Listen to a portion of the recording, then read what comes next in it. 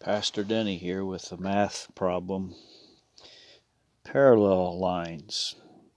Parallel lines have so much in common. It's a shame they'll never meet. Okay, that's terrible. Hey, Matthew chapter 5. Matthew chapter 5 and verse 9. Blessed are the peacemakers, for they will be called sons of God. Peacemakers. Peacemakers are people who have been reconciled to God. Their sins have been forgiven, and they've come to Jesus. Romans kind of explains it this way. Romans chapter 5, verse 1. Therefore, since we have been justified through faith, we have peace with God through our Lord Jesus Christ, through whom we have gained access by faith in this grace in which we are now stand.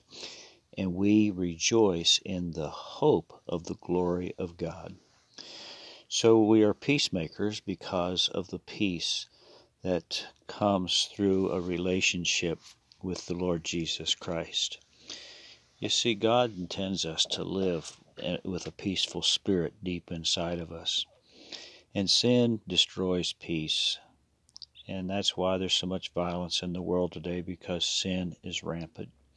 When people give their hearts to Jesus, the evil, the hatred leave, and the peace of God rules and reigns in the hearts of mankind. And so peacemakers are those who sow peace and have a harvest of righteousness. Let's pray. Father God, make us peacemakers. Give us the ability to show your mercy, your kindness, your forgiveness to others, knowing that we will find times of persecution and our peace will be disturbed, but we must declare that God is greater, that His peace within us is greater than the things of this world and the persecution we may receive because of our righteousness in Christ. Lord Jesus, I pray for the comfort of the Holy Spirit to come on the body of Christ today. Those who have lost loved ones, God, comfort their hearts. Those who are fighting the battle of COVID, comfort their hearts and bring healing. And may peace rule and reign in the hearts and lives of Christians. For God, we know that faith rules our life, not fear. Fear will destroy the peace that's within us, but faith will build love, compassion, and genuine peace from the throne of God. Lord, we pray for the peace of Jerusalem. We pray for the peace of America.